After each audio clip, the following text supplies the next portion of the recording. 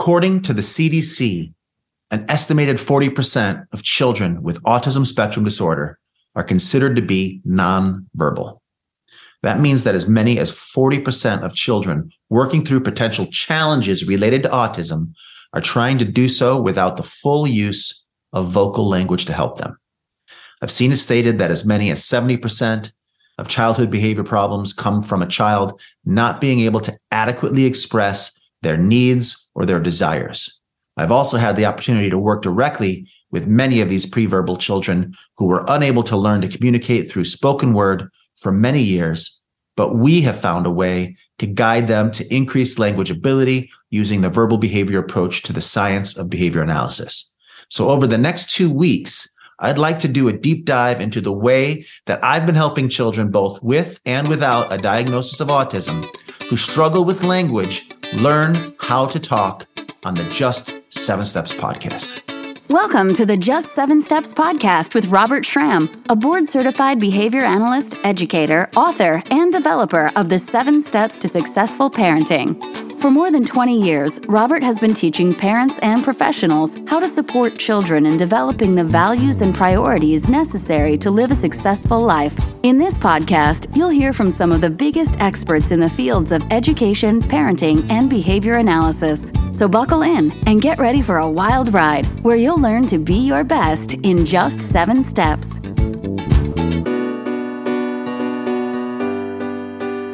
Hi, I'm Robert Schramm, a behavior analyst, an education specialist, an author, and a dad.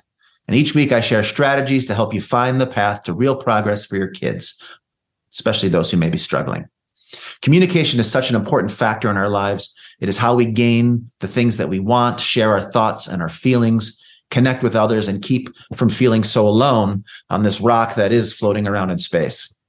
The ability to communicate vocally with others is one that tends to develop quite naturally in most typical children. In fact, having worked to specifically teach children who had not previously learned how to talk, I was blown away by how quickly and easily my own neurotypical children picked up language. They would come up with words that I had no recollection of them ever hearing, and they would use them correctly. I was sure that there was no way they could have heard that word in context more than maybe once before they added it to their expressive language repertoire. Conversely, I've worked with children who needed to hear a word in context 5, 50, 500, or even 5,000 times before it would be something they could use for themselves. And regardless of what that amount of productive experience the child needed to have in order to develop a new language skill, it was always up to us, their teachers and guides, to help them get that experience as quickly as possible in a positive and fun way.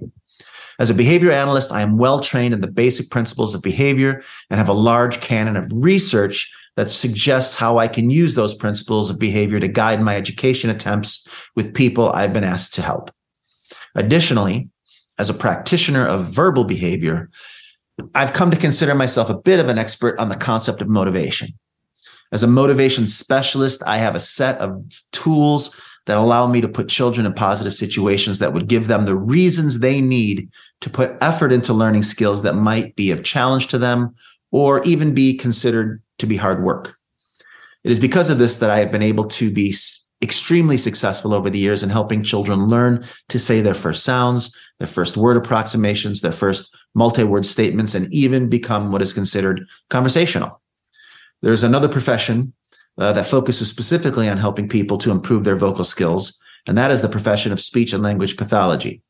And I personally have never found behavior analysis and speech and language to be in competition with each other.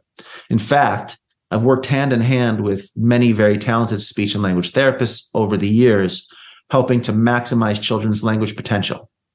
I found that the training that SLPs go through is clearly very useful and supportive of the goals of helping preverbal children to begin to learn to talk.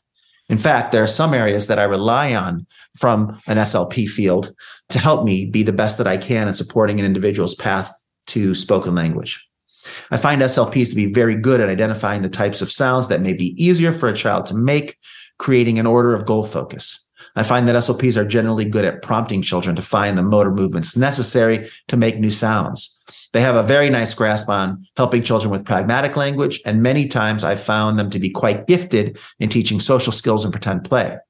I've seen some struggle, however, when it does come to the development of a path forward for kids who are completely non-vocal and showing little motivation or desire to want to learn how to speak. I find that this is where a behavior analyst with a strong VB background like myself can be an important team member. Remember, it's very hard to get someone to learn something that they don't want to learn or don't see the benefit of putting the necessary effort into the process of learning. Now, this can often be the case with children who have not developed language naturally and have stalled with physical gestures such as pointing or grunting or taking mom's hand to the items that they want to have. If you want to teach your currently pre-verbal child to speak, there is certainly a path to walk down to get there that many, if not most parents and professionals are just not aware of. At Knospe ABA, the autism support service that my wife and I have run in Germany since 2003, we've helped hundreds and hundreds of children learn to say their first words, and the process is pretty much always the same. It was developed by a great understanding of the basic behavioral principles with a prioritization of the verbal behavior literature, including a motivational understanding of the behavioral classification of language. Now, over the next 2 episodes of the podcast, I'm going to share with you exactly what this process is so that you can use this information to help you find people who can do the same for you, if this is among your needs for your child. Communicating through spoken language involves 2 separate but important skills. The first is the ability to produce individual and eventually complex sounds. The second is the ability to produce sounds under important but differing functions.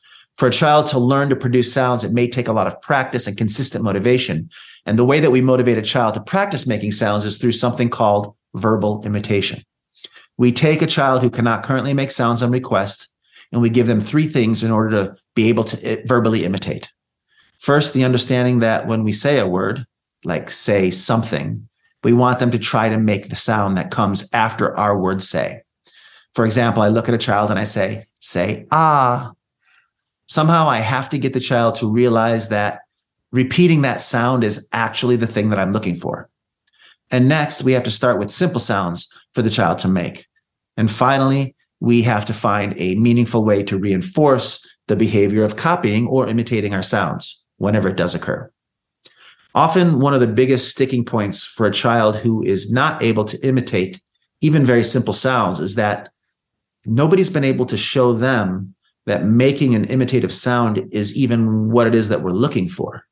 Just because I stare at a child and I say ah, it doesn't mean that the child knows what I want them to do. For many of these children, their receptive language skills are just not complete enough to know what the word say even means. So to gain this first step, we might need the help of a little bit of healthy frustration. What I mean by this is we will have to find a motivating, fun experience that the child would clearly like to have or do. And then we need to make that available to them for free so that they're aware that we can give them this activity whenever it's desired. And for many early learners, tickling or swinging them in a blanket or bouncing them on a ball might be an activity that they would enjoy and like to see continue. For others, though, food items or video games might be the most valued motivators. Regardless, we want to use what we think will be the strongest reinforcers for the beginning aspects of language development. Vocal language can be hard to learn for a child, and it cannot be physically prompted. And therefore, the stronger the motivation you have working for you, the better. And once we know what types of motivators have the most value to us, we can begin to give the child access to them. And at some point, when they want the item more or they want it again, we can ask them to say their first echoic sound. Now, this is where a speech and language pathologist can be of help. They can help you to identify the easiest sounds for the child to make. As with anything, we always want to start as easy as possible. Now, I found through working with many speech pathologists that the basic ah sound, the vowel sound ah, is going to be the easiest for most kids. It doesn't take any special shaping of the mouth or the tongue. So this is often the first sound that I would go for. However, if a child is currently making any sounds reliably during play, it might make sense to use that sound that you know that the child can make as your first goal, and then just give them a good reason to make that sound under echoic control. Getting sounds under echoic control is not always an easy task, though. When a child has demonstrated no other forms of imitation skill, it might make sense to start them off with some motor imitation that you can prompt and then fade those prompts before starting with vocal imitation goals that cannot be physically prompted. However, when you feel the child should be able to make a sound and just needs to learn to do so on request, you can begin your verbal imitation practice. To do this, begin to engage in your highly motivating game or activity with your child. Practice stopping the activity and giving the child simple instructions to follow in order to resume. After the child shows you that they know starting their highly preferred activity requires some response on their part, and they're willing to give you a response, that you can start to ask for your first verbal imitations. You look into the child's eyes and say, ah, if that's the target you choose to start with. Then continue to look at the child with what I call an expectant look. This is a look that tries to tell the child that you're now waiting for them to give you a response. The problem is the child probably has no idea what that response that you're waiting for might be. They're likely to give you a nonverbal indication that they want you to start the fun activity again. They might pull on you or wave to you or indicate in other ways that it's time for them to start playing again. However, you will not respond by returning to the play, but will instead keep that expectant look and occasionally, but not too often, repeat the sound for them to echo. This delay of reinforcement and not responding to the child's nonverbal attempts are likely to build up a little bit of frustration in the child. But this is okay. In fact, it's likely a necessary ingredient in the process. It isn't until they see that you're not going to quickly respond to their non-vocal responses that they will consider trying something new. If this new thing they try is to make a sound that you're looking for, well, great. That's something we want to reinforce immediately and strongly. However, there is a good chance that in their attempts to get you to restart the fun activity, any sound that you hear will not be a replication of the target sound that you're making, but just some form of frustrated release of tension with a gasp, a grunt, or even a loud exhale.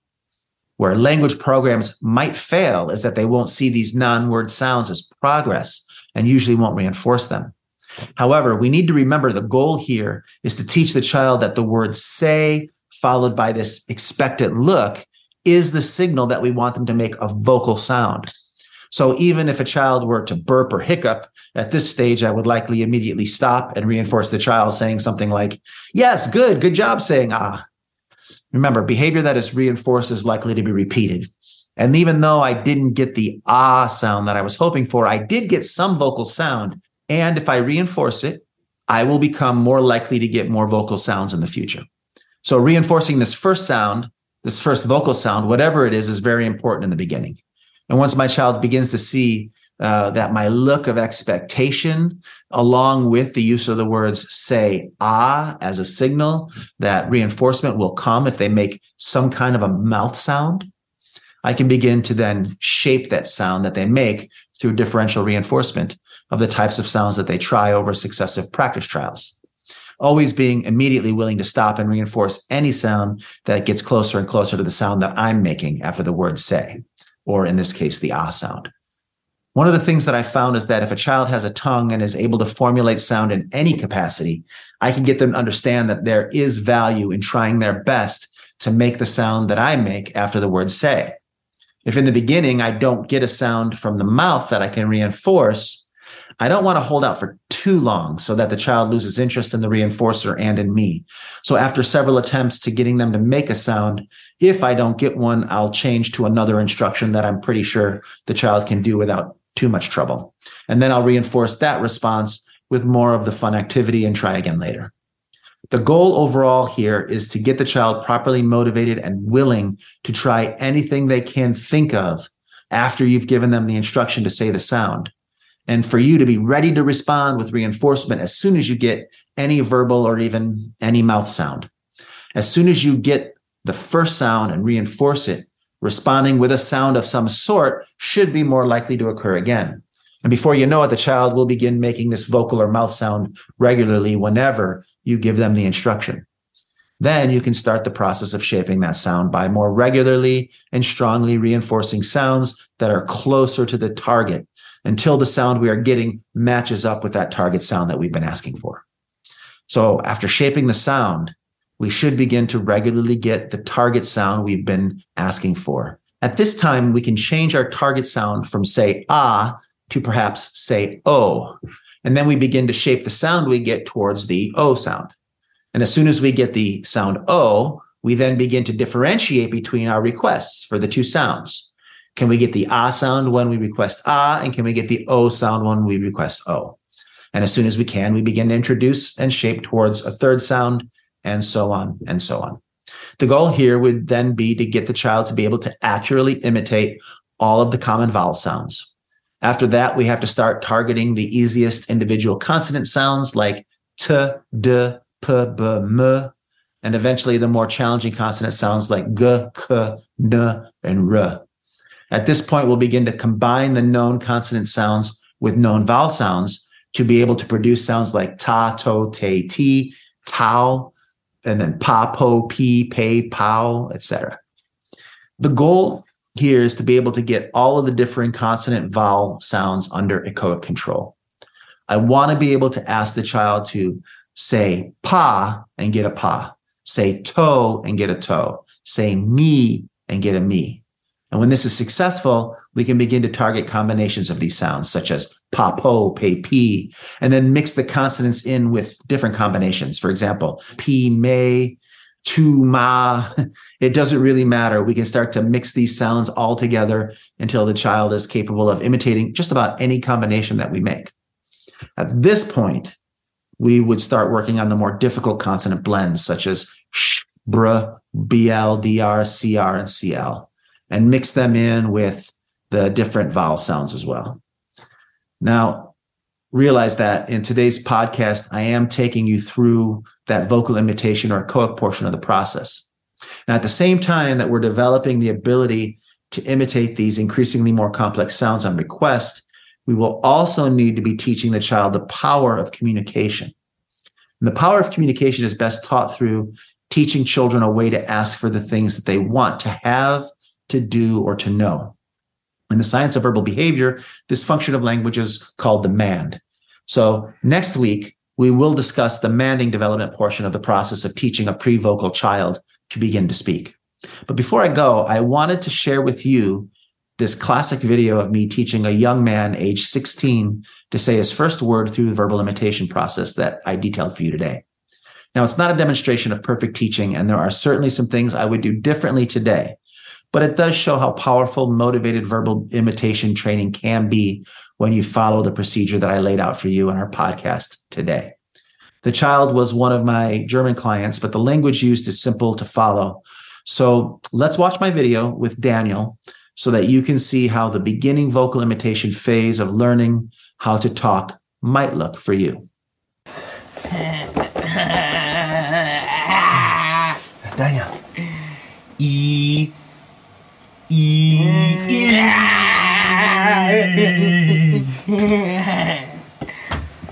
Was?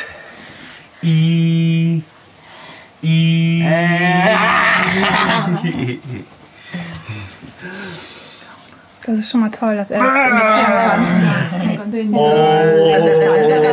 Ich schon mal überlegt, da fängt er an zu, wenn der ich würde zum Rieseln nicht, dann fängt er an zu murren. Nee, das ist dann auch nicht gut. Da muss gut. er irgendwas so Ablicht, also ja.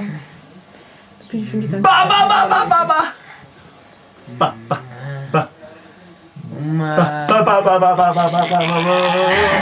Ready? Okay, ready?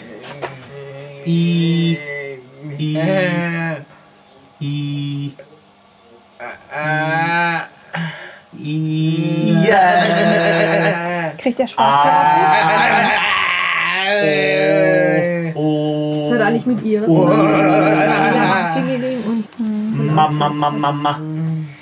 Mama. Ja! Gut, Daniel! So ist so intelligent!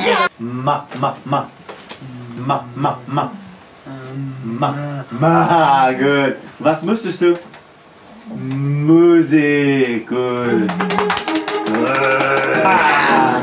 Klasse! Und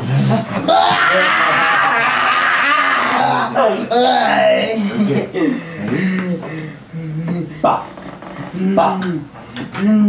Ba. Ba. Na? Ba.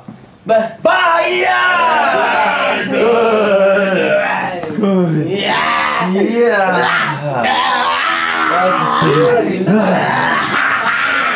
Finde ich klasse. Mama.